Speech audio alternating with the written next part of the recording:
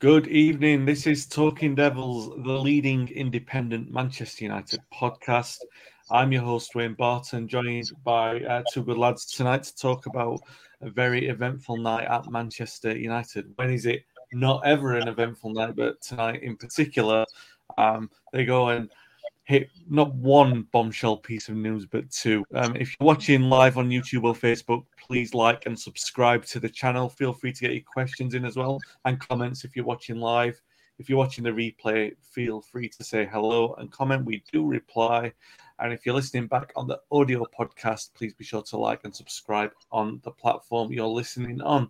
Already got some good comments in regarding Ronaldo. Obviously, the headline news is Cristiano Ronaldo has departed Manchester United, and Sky News are reporting that the Glazer family could be preparing to sell the club. And both of these stories will come to in due course. Before I get to that, I'll just introduce the panel for the show tonight. First of all, Phil Marsh, former United player. How are you doing, Phil? You all right? All good, thanks, Wayne. Yeah, obviously, two big, massive pieces of news for the club, as you've just touched on there. Looking forward to having a chat about that and, getting your guys' thoughts on that. But everything's good from my end, pal. Good to see you. Good stuff. And also joined by Andrew Kilduff of Stretford End Flags, and also regularly on this podcast as well. How are you doing, Andrew? You all right? Yeah, not too bad. I'm just enjoying the World Cup. It's been quite a good day of action from what I've managed to catch in between work today. So I think the tournament's finally sprung into life. Yeah, judging by the attendance figures that they're releasing from the World Cup, they're probably adding your viewership into the stadium figures. Yeah. I don't know. Nobody from Qatar, come for me, please, because I'm sure all those attendance figures are completely reputable, as reputable as they are at the Etihad Stadium. Okay, so a couple of comments tonight. Obviously, we've got AJ Bauer says Ronaldo couldn't lace David Beckham's boots, and he'd rather have Danny Ings in another comment. Rory says, well, go on, good evening, my friend. And Mark Biggs, our live show host, says, I'm so pleased he's gone. I think he means Ronaldo. I don't think he means Lee Lawrence, who was supposed to be on the show tonight. If the Glazers still, I will be over the moon. Okay, let's get to it. The first story, I know I personally believe the Glazer story is the biggest one, but we'll start in chronological order. Cristiano Ronaldo. Phil, very funny thing this, because we started this podcast, the live podcast, the video one, way back sort of September, August last year. And it basically started with the Ronaldo news, but the Friday night show with you and Lee, I think we started it talking about Ronaldo's return. And, at the time it was mad buzzing. We were all excited for it. You guys talked about your experiences of playing against him in training, playing with him, knowing him as a player, and everyone was dead excited about it. We were just talking just before we came on air. On the return of Ronaldo, I went down to the Mega Store because some of my friends from California wanted the first shirt, so I managed to get the blue away shirt. And if anyone follows you on social media, they will know that you got the last one that was signed by him actually at the club, because you went into Carrington a couple of weeks ago. As someone who has played for the club, you've been around Ronaldo. I'd love to get your opinion on what's happened over these last sort of 10 days. The Piers Morgan interview, he broke that on a Sunday night, and then it was scandalous stuff all week, really, and none of it was really good. It dragged the club through the mud a little bit. I'm not here to ask your opinion on what Ronaldo did doing that, because that was Piers Morgan's media exercise. You're free to talk about it if you want to. I personally found it disappointing. I've talked about it on other platforms, and I probably will do again. But where do you stand on that? Because he was obviously engineering the exit, wasn't he? He was engineering the exit. He's got the exit, and it all feels a little bit sad. So it also feels a little bit unnecessary, because it looks like the club would have been quite happy to do it, but for it to end in such a controversial way, it just feels really disappointing. Yeah, 100%. I think obviously before I get into it, I think a lot of people who listen to any of the podcasts or follow any of my social media will know that I am a massive Cristiano Ronaldo fan. I always have been. Obviously, from when he first signed at the club, and obviously I was part of the club at that point. Got to know him on a personal level, and what he's done in the game. I think he's admirable. In any walk of life, whatever kind of team you support, I think people would appreciate what he's done in the game and what kind of role model he has been. However, in the last couple of weeks, obviously the Piers Morgan interview, I feel as though he has massively let himself down with that. Obviously, it was a ploy to sort of do that in order to, pave his way out of the club. I think that was inevitable after, all the stuff that was said during that interview. However, he could have gone about that in a lot better and a few different channels, which would have, been amicable. And I think the fans would have kept a lot of respect for him. I understand his mentality. He's got the elite mentality where he thinks he should be playing every single game, every single minute, and he's still got a lot to offer. So I admire that part of who he is, and that's obviously made him the player that he has been. I just think, obviously, in recent weeks, and this season certainly not being sort of a mainstay in the team and not playing regular football. Unfortunately, I think he's just sort of, come to the end of his tether with the whole situation, and unfortunately, it's manifested in an ugly exit for him. But I think obviously now it's the best thing for both parties. I wish him well. I don't, hold any grudges against him. I think if you weigh up the sort of time since he came back to the club overall, I think. Especially the first season, he did really well. He scored 24 goals, I think, in all competitions. So, you can't really criticise him for that. But obviously this year, it's not quite worked for him. It's not panned out the way we all hoped it would have done. And yeah, I just think now it's the right time for both clubs to move on and sort of end the chapter of Cristiano Ronaldo. Yeah. It is very disappointing in that respect, because I just feel like it didn't need to happen the way that it did, because it looked inevitable from the summer, to be honest. And I don't think it was United's fault that he didn't move on. They were quite happy to let him go, and I think he came back with his tail between his legs, and then got upset with Ten Hag's his alleged treatment of him, as we saw in the interview. Which was a little bit curious. Matt says, I'm not sad Ronaldo has gone. I'm glad the circus has left town. There was a better way to deal with it, quite dignified. Yeah, but those two words are not two that you associate with Piers Morgan, and nor do you really associate them with Cristiano Ronaldo. Not in a nasty way to Ronaldo, but certainly not in a very friendly way to Piers Morgan. Good grief. I mean, I've talked in length that people can listen to my complete rant about this. I mean, you can see it on socials anyway, but on the NQAT pod, I've talked about this at length with Ed, so I'm not going to go over everything on my own opinion on this.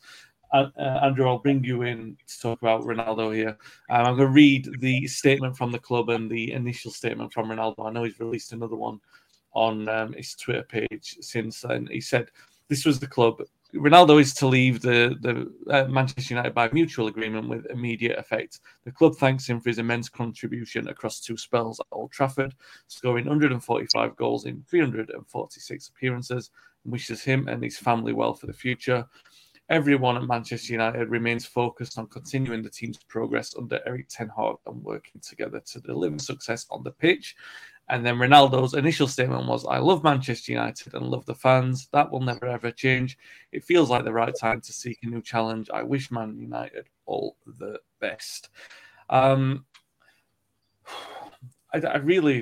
interested to know your take on a lot of this, because my initial disgust was that he gave the interview to Morgan and the Sun.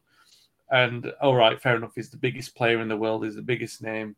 He might not have any idea of the relevance of that. Even if you take into account that he spent 6 years in Manchester before, all right, he might not know the significance of the Sun, particularly in Northwest football and everything like that.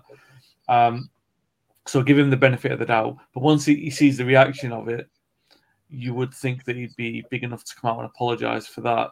He didn't. I guess that doesn't matter to him. Water off a duck's back. He clearly doesn't. He's thin-skinned with some stuff, clearly, but thick-skinned with others.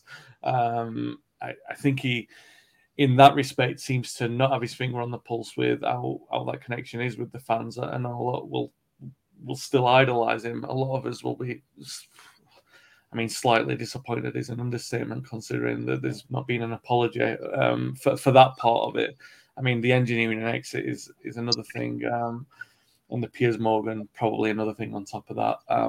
What is your take on the sort of last 10 days? And how United have dealt with it? I think from a personal point of view, and I think most United fans will probably feel the same, it's like a messy divorce, really. I think if he would have went in the summer, we could have thanked him probably for the season we had last season. His contribution, people talk about his goal contribution, and 24 goals or whatever it was it was pretty outstanding. There's not many players recently at Manchester United who've scored over 20 goals a season, so the contribution from that side was phenomenal, really. However, if you look at Ronaldo's season as a whole, he started off with a great flourish. He come onto the scene, scored goals. He scored that first game back. He got goals in that game. But as it got from sort of end of November onwards, probably through to April, his contribution in games was very little. And I think that's where United fans started to realise that his legs actually had gone. You could see it. He wasn't quite making the runs. He wasn't as sharp as what he should be. And there was games in between. He won goals, particularly, you look at that European game we scored in the last minute. Ronaldo headed late on in that game. But overall, you look at it and you think, he's actually held us back in some of them games. If we would have had a more fluid front two or front three in some of them systems, we probably wouldn't have needed them last minute goals. So, yeah, the goals are great. But I think most United fans realised last season that Ronaldo was at the end of his game. If he would have went in the summer, I think it would have been, probably a perfect ending. It wouldn't have needed this sort of fallout what it's had. But it's a new era now. And I think what's helped, particularly for the fans and for the club to be able to say for Ronaldo to move on, is we're actually starting to feel like Manchester United again. There's a bit of commodity amongst the team and camaraderie, and everyone's pulling together. The manager seems to have his ideas. Now, if that would have went pear-shaped after 2 or 3 weeks, I think most people would have fell back into Ronaldo's basket and said, yeah, why isn't he playing every week? This system isn't working. We're missing out on his goals. And that's not been the case. And I think Ronaldo himself knows that, particularly in the Premier League is probably too fast-paced for him. But overall, I think for me and for most other United fans, he's slightly tarnished his legacy a little bit, particularly with the sort of comments he's made. More so in relation to the manager than anything else, really. And I think it would have been nice for him maybe to have walked away in the summer or even walked away in January without having to have done that interview. And, maybe saying, well, I'm leaving Manchester United in January. We've got a game against Burnley. We've got maybe Boxing Day game or the day after Boxing Day against Nottingham Forest.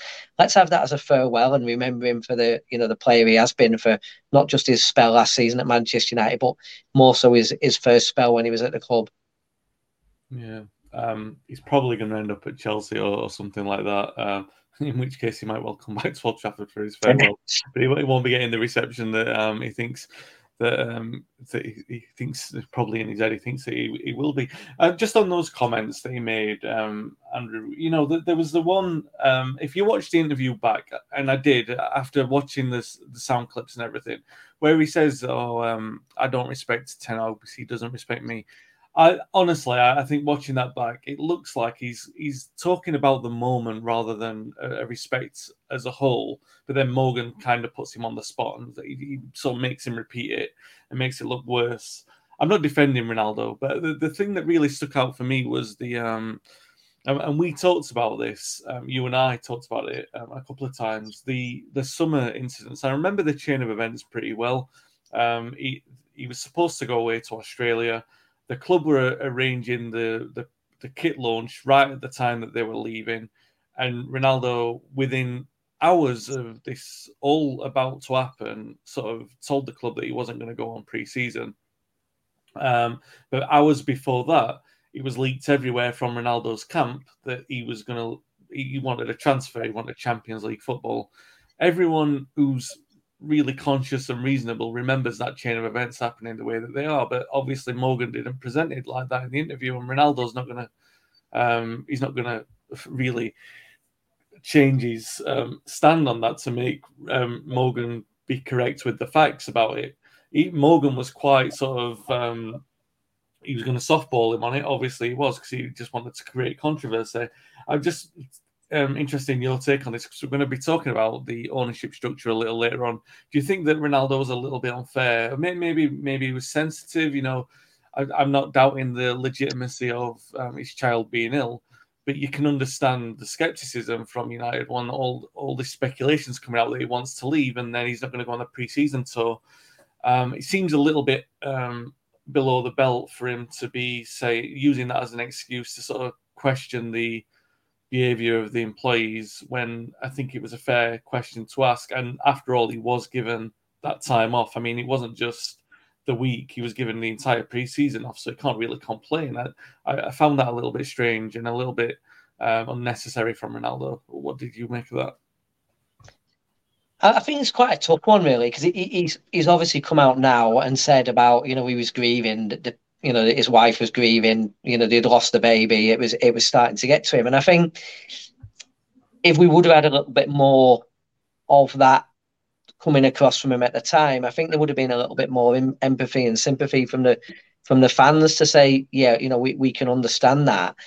I think the timing wasn't great because, you've brought a new manager into the club, and one of the things the manager wants to do is he wants to work out what the players are like, what the mentality of the players are like. And I think, Phil will probably say himself, he's probably been on pre-season tours with the club, and it's not just about the work on the pitch. It's about everybody bonding together, learning about each other.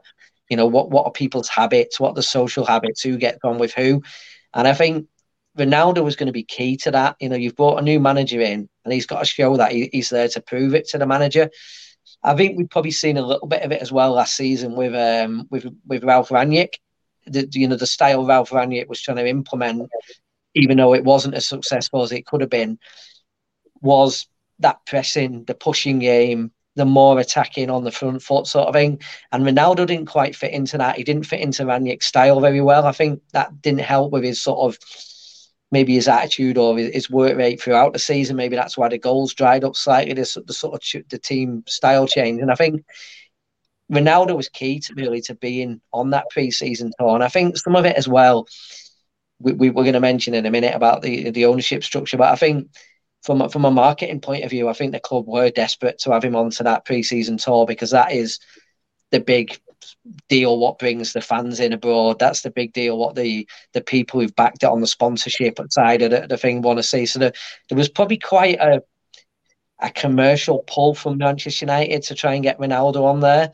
And I think Ronaldo probably wasn't in the right frame of mind, one, because of what he'd had in his personal circumstances. But I think Ronaldo himself realised that this is a team which is about to change. The manager's got his own ideas. He's bringing his own players in. We'd seen the likes of Pogba, who was a big voice in the dressing room, gone. The likes of Jesse Lingard, Juan Mata, Matic. There were some big names went through that summer. And I think he realised himself that, one, he probably wasn't at the level which the manager was going to be expecting. And two, he didn't really have a future at Manchester United, because the future was going forward with Erik ten Hag, whether that be over this next sort of 6 months up to Christmas or beyond that. And I think it would have been nice for Ronaldo to maybe be a little bit more honest in the summer of what he was going through himself. But also, there's no smoke without fire, particularly in this day and age where everything's on social media within 2 minutes. Most people knew he was looking for an angle away from the club. And I think with the tour being so far away, it was over in Australia and the Far East, I think being over there probably kept him away from maybe where some of the discussions on his future were actually lying. Yeah, well, and the club weren't standing in his way ultimately, and no one wanted him, and he's found himself probably Chelsea will be looking at him thinking that's a fair option now that they got rid of Tuchel. Phil, just to close on Ronaldo, but not really on Ronaldo, but it was a point that Piers Morgan made in the interview, and it really, really, of the many. In fact, before I get to that, I'll just come to the comments because there's a few coming in. Stuart, who's on our post-match shows regularly, won't be for a few weeks because we don't have any matches. So, evening, lads. Ronaldo has unfortunately tarnished a reputation that seemed unbreakable with United fans past and present. Real shame. I posted something about this on the website, so check out the article on that. Matt says United have handled the situation well, best to say the minimum and move on rather than get into a war of words. Even the message today was subtle, was moving on as a team supporting the manager. Ronaldo never gave Ten Hag a chance. He wanted away days into his tenure, and before he trained or even taken a look at the event, he talks about respect. That is hypocrisy. Lalo says, I wonder if that's Lalo from Better Call Saul. What a character that guy was. He says he only tarnished his reputation with United fans in Madrid. He's considered the greatest ever player, and let's be honest, he wanted to be a legend of Madrid, the greatest club in history. All right, fair enough. I will say this, Phil, as I said, not really on Ronaldo, but more on the Piers Morgan thing. I don't know if you saw the interview, but there was a part in the interview where Morgan was trying to get Ronaldo to throw as many people under the bus as he could, and he started asking about the young players. And he basically said, the young players, he was talking about the conduct and their respect, basically. And he was trying to make it out like United don't have a good reputation when it comes to the attitude of the young players, which obviously is the stirring you would expect from Piers Morgan. But Ronaldo, I found that pretty sad that Ronaldo went along with it. And I think Ronaldo was trying to deflect that. If you look at the interview closely, because I don't think Ronaldo, apart from when he's talking about himself being the best, I don't think he's a really comfortable interviewee. He sort of sits there and you can even see the lump in his throat sometimes when he's being thrown a question that he's going to be uncomfortable answering. And this was one, and he was trying to say, yeah, all right, the players sometimes they don't listen. And maybe, first of all, that is a generational thing. But as Rory says here, at that point, I think Morgan was baiting him into talking about Greenwood. Maybe he was. But the point I'm making with this is it was a general point. He was trying to make out that United don't develop like well-rounded youngsters, and I thought that particularly was disgraceful because you will know, and I want to ask you this question in particular because I know that you'll be able to put the record straight on this.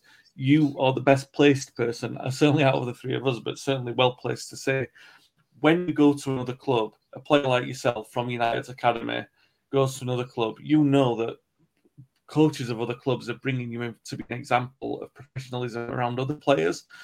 And I just wanted to give you the right of reply to that as someone who has been through that system and you saw Piers Morgan basically make the point in the way that he did. I felt that was disgraceful. I was just wondering how you took that as a product of that system. Yeah, I agree with that totally. When I think obviously the way Piers Morgan was prodding and sort of baiting him to say stuff like that wasn't ideal. What I will say on that whole incident in terms of the young players, yeah, I agree. I think it's a massively different generational thing now. Obviously, when I was at the club, young players back then were cleaning first team players' boots and you were doing everything to pick the brains of all these top players, just because you wanted to be on the training field, you wanted to be in and around the first team, you wanted to be improving in every area that you could be. However, football nowadays has changed. Social media is around. There's loads of other stuff that's going on. A lot of these players will have businesses and other things outside of football that's going on that's taking up a lot of the time. But what I will say on that as well is I think, the game has changed and the game is far in terms of, the way the game is now. It's so fast paced and the players are so fit and the amount of games the players are playing. Some of these young lads, the dedication and the work they've got to put in to be able to be at the top level every single week is completely probably different to when we was back then, because for me, I think nowadays the resilience that some of these players show, the younger lads, they've got cameras in their faces all the time. They're getting, loads and loads of stick on social media every other game. So they've got a lot more to sort of deal with on and off the pitch, which I think, was a little bit unfair with some of the younger players. I think what it is as well is with Ronaldo, obviously, when he was a young kid, I think because of the drive and the players that he had around him in that dressing room at the time, it was a bit of a sort of freak-ish team, because obviously, that kind of team and that kind of, dominance within a team that happened for that period under Alex Ferguson doesn't happen very often. And I think, the players he had at his disposal to learn from and, watch and sort of, be involved with every single day is sort of, different. And I think, Ronaldo was probably expecting when he walked into the club that every single player would be in awe of him and, asking him questions every time and asking him to do stuff on the training ground, which, I don't think that some of the lads wouldn't have been doing that. But I think because of the way the game is now and all these distractions, I think it's just probably been a bit of a shock to the system for him, because he probably would have been expecting a lot more attention from some of the younger players, in order to sort of, be in his mindset that, he was wanting to be the best he could be every single minute. He wanted to, be kicking balls or improving himself in the gym. And, not everyone's got that same mentality as Cristiano Ronaldo. So I think for me, Piers Morgan was prodding him to try and throw a few of them young players under the bus.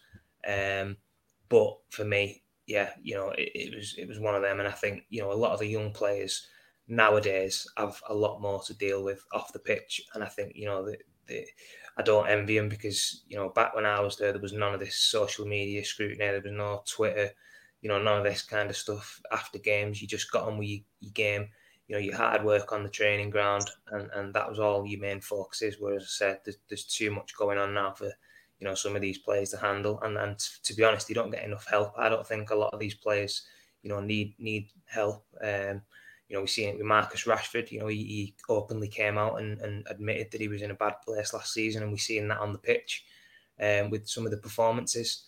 He's came back this season. You've got to give a lot of credit to the manager as well with this. I think, he's, put an arm around him and told him he's still part of the plans, and he's worked his socks off. And, we're seeing the Marcus Rashford that we know and love. And obviously he's scored a great goal for England the other day. So we're hoping he can come back and carry on the form he's been showing. Yeah, I'm glad that you mentioned Rashford, because if there's one player who's a shining example of everything that's good about United's youth academy as a person, it's definitely Marcus Rashford. Let's move on to the other big news of the night. Mark Kleinman of Sky News, he less than 2 hours after the Ronaldo news, he drops this exclusive claim. Let's say at this point, there may be another statement which I'll allude to here. He says, Sky News can exclusively reveal that the Glazer family is preparing to formally announce its intention to examine potential sources of outside investment that could include a full-blown auction of arguably the world's most famous football club. That's their word. You can take the word arguably out of that for me. I think tonight's proven that they're dominating the news even when the World Cup's being played. The World Cup winners are playing a game and United is still the headline news. Sources said on Tuesday that investment bankers were being instructed by Manchester United's owners to advise on the process, which is likely to include a full or partial sale or strategic partnership with third parties. A statement confirming their intentions could come imminently, one of them said. Andrew, I'll come to you first on this. So you're involved with Stretford End Flags. You're involved directly with the club in terms of dialogue with matchday culture. The flags are placed around the ground and everything like that. Anyone who knows your name will know, will be familiar with the criticism that you get on social media for being a Glazer stooge, you're in the Glazer pocket and all that. I get it myself, not to the same extent as you, because obviously I'm sort of like covering stories and writing books, but I still get it if I report on something that's positive. If I comment positively about the employees that I know are doing good work there, I get criticism for it. But you wanted to come on tonight, which says a lot about your willingness to talk about this. It wasn't me who put it to you to try and put you on the spot, and we talked about it before, and you were quite happy to talk about this in respect to the fact that you do get this kind of comment quite a lot. I'm just wondering, first and foremost, your opinion on this, because obviously it's massive news. We had something similar to this 2 or 3 months ago with Ratcliffe, the talk that he was going to put a takeover bid in. Then it turned out to be that he'd explored the options in the summer, and he was kind of, I guess this interview through Matt Dickinson was kind of like prodding to see if there was any kind of opening for the club to sell, and it went quiet for a little bit. And now this story's come out tonight that they might be seeking investment or looking to sell completely or partially. What do you make of it? Well, it's typical United, really, isn't it? We have one story which we've just dominated about Ronaldo, and 5 minutes later, there's another story on the front page of the paper, and that's always the way it is with Manchester United. I think the timing of it is probably quite well timed by the club. They've probably lost quite a lot of hits on the stock exchange in terms of commercial revenue from what Ronaldo was bringing into the club. Love him or hate him, Ronaldo is big business. He brings in them sponsorship deals, and as critical he was of Manchester United and the owners with them Piers Morgan interviews, I don't think there's been a day since where Ronaldo's not sort of tweeted about his own commercial activities. So he's a massive commercial brand himself. United know it's a big gulf to fill. It's mid-season. It's probably not going to impact significantly on the shirt sales, but Manchester United and the Glazers will be looking for a new number 7 for next season, or a new big name star who's going to be bringing in them commercial deals and bringing in them shirt sales. And I think no coincidence, since they've announced that the club's potentially up for sale, that stock market value on the New York Stock Exchange has probably hit its highest level of Manchester United's value for a long while at the moment. You'll probably be able to look that up yourself in a few minutes. But I think one of the big drivers of that is the statement pretty much echoes the statement of what Liverpool put out 2 or 3 weeks ago. Okay, it wasn't officially put out, and it's not officially put out by Manchester United, but it almost reads word for word of what Liverpool are looking to do. And there's only so many investors about in football. I think you're probably in a good peak period at the moment where anyone wanting to invest from the Middle East is probably driven in by the wave of the euphoria over the World Cup. You've got the sort of Jim Ratcliffe bid, which has been knocking around in the background. To me, I'm always a bit wary of that. I don't think it sort of fits in with Ratcliffe's sort of business style. I think it'd be nice for him to own Manchester United, but I'm always a bit wary that, Chelsea was more appealing because it was at a low price. It was a cut down value on that. But I think there's probably not a Manchester United fan tonight who's not excited by the news that the owners are going to go. And I think one thing we can say is, with Ronaldo going, it's probably united the team a little bit more. And I think if the owners go, what's definitely going to happen is going to unite the fan base, and it's going to unite the club a lot more. And that, and it's definitely one to look at. The club are about to, sometime over the next few months, unveil plans for redevelopment of Old Trafford, or even a new Old Trafford, and redevelopment or a change of scene on where the training ground is at Carrington or somewhere else. So that's going to need massive investment. You're talking probably £1.5 billion for investment in the stadium and the training ground.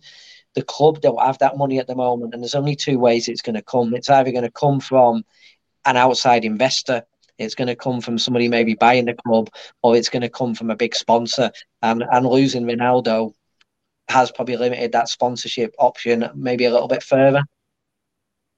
Yeah, it's funny, isn't it? Because, even at that price, whatever price you're talking, anywhere between, let's say, £4 and £9 billion, United still in that arena where you've got Real Madrid and Barcelona as possibly the only 3 clubs who you could invest, you could make a purchase on a club with that kind of money and still expect to turn a profit. I'm not saying immediately you'd see a profit on 9 billion, but eventually, at some point, United will make money for that owner. I'm not saying that they'd see a return on investment, but they'd make money from it rather than they'd have to throw a lot down the drain to see a return, a la Chelsea the first time round for Abramovich, or the City owners. It's not going to be a 10-year project until they see substantial income. So as soon as someone comes in and steers United in the right direction, especially now because not the stock value, but the stock in the club is pretty low, it seems like a good opportunity all round. For them to sell and for someone to come in, doesn't it? It definitely does, and like we're starting to see the upturn off on the pitch as well. We're not quite in that top four at the moment, but we're there or thereabouts. The football's improved. We've shown from what the decision the club's made with Ronaldo now that the manager's in charge. And when was the last time we could probably say that about Manchester United, where we actually knew the manager was in charge in the dressing room and not some of the big name players? So the potential is there. We're on the upward spiral, probably on the pitch. We're still quite a way off where we need to be. But to take us at the next level, it is going to need that level of investment in there. Is it a good time to sell the football club? It probably is the right time. The owners have been there for 17 years now. The funds are running dry in the pot. There's only so much money you can milk from the sponsors and from somebody else. There's probably a lot of sponsors put off by the protests from the fans. And you've probably got your biggest rivals in it domestically in Liverpool up for sale as well. So you're putting yourselves out there now. It's like, do the offers on the table? Do you want to buy a Ferrari or do you want to buy a Lamborghini? And that's what some of these potential buyers are now going to be looking at. Do we invest in Manchester United or do we invest in Liverpool? Yeah, definitely. That seems to be a big thing. Richard says in the comments, Ratcliffe will come back. Now the Glazers have said they might be willing to sell according to the press. Obviously, we're live, so we're not seeing the anything that's breaking at the moment. Richard also says, I just don't want Arabian investment purely on a humanitarian level. Yeah, I mean, a lot of those Middle Eastern takeover bids come with that kind of political discourse, don't they? And it's not, from my perspective, I don't think it's wise to speculate over things that may or may not happen until you've got something in place, because I don't think it does anyone any good. We've all got our gut feelings on it. United can be a self-sustainable run. They don't need massive investment. They just need to be able to operate on their own 2 feet, and they can compete as they did under the Chelsea era. And they can, even run well. They can still compete because it's not like you need to buy the same players that Manchester City need to buy. You're still claiming it's like you said about Liverpool. We're basically swimming in the same pool for a buyer, but in the league table, you're still competing for the same 114 points every season. They're not all coming from. They're not all coming from Manchester City. They're coming from all the other clubs as well. Phil, I don't want to.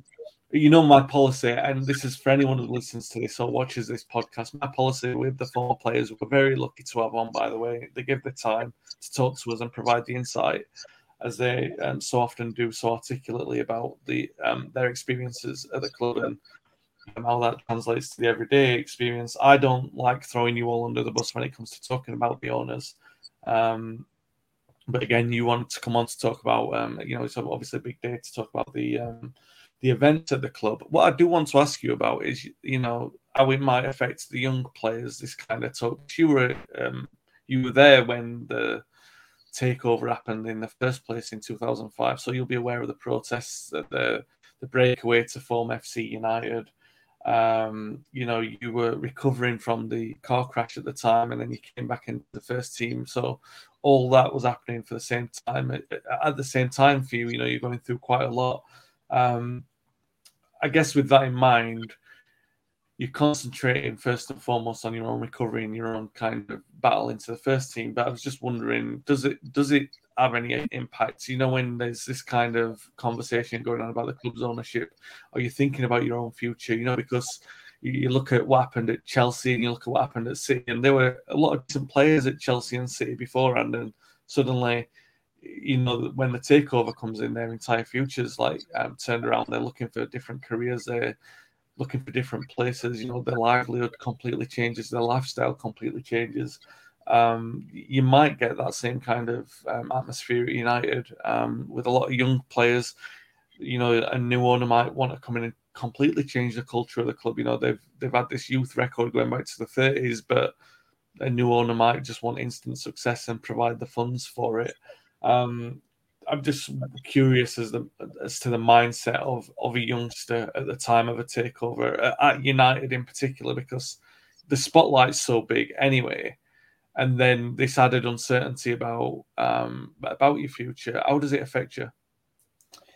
Yeah, I mean, it's a difficult one because, as you say, Man United, they're always going to be in the headlines, and when a takeover or possible buyers come in, and you're hearing all this speculation.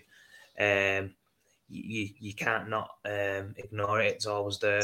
I think as a player, you've just got to try and concentrate on what you can affect, which is your own training, your own focus, which is playing football. I think obviously trying to think back to when I was at the club, not as much social media that there is now, and I think obviously with the scrutiny that a lot of the players get, it must be a lot worse for them. I think back then, you hear little rumblings in and around the ground, but I think, as I just said, you can only concentrate on yourself, and you're just doing all you can do in order to give yourself the best chance of making a career, and you're hopeful that you might get the chance of playing in the first team. But yeah, I think obviously for the current crop of players now, with the amount of coverage that the club gets, and as I said, the way it is now with the press and the social media and all that kind of thing, it must be so difficult for young players, because everywhere you look, it's there in your face. As I say, I think I agree with Andy in terms of the club's in a far better place than we have been in previous years. I think we've got a really good manager in place now. The team's sort of slowly and steadily climbing its way back to where we sort of want to be and where we need to be.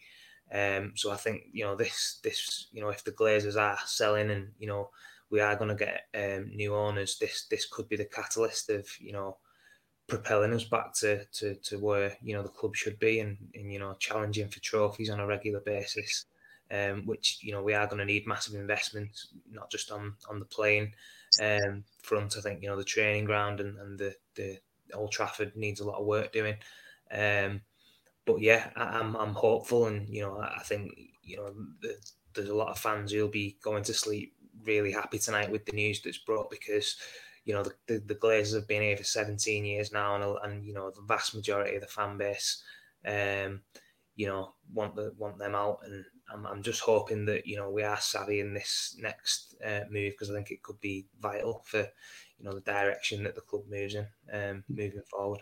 Yeah, and one last thing before we close. And I know Phil will probably be back on Friday night. I know Lee Lawrence is champing at the bit to talk about this. He was desperate to come on tonight, but he's been taking his young lad who was doing very well at gymnastics. Got to give him a shout out, but he couldn't make it tonight. But I know he wants to talk. He'll probably listen and watch back this, but he'll be on Friday, and we get to talk to him about it as well. But Phil, just before we do close, I want to talk to you about that, because you mentioned Carrington. You were at Carrington a couple of weeks ago.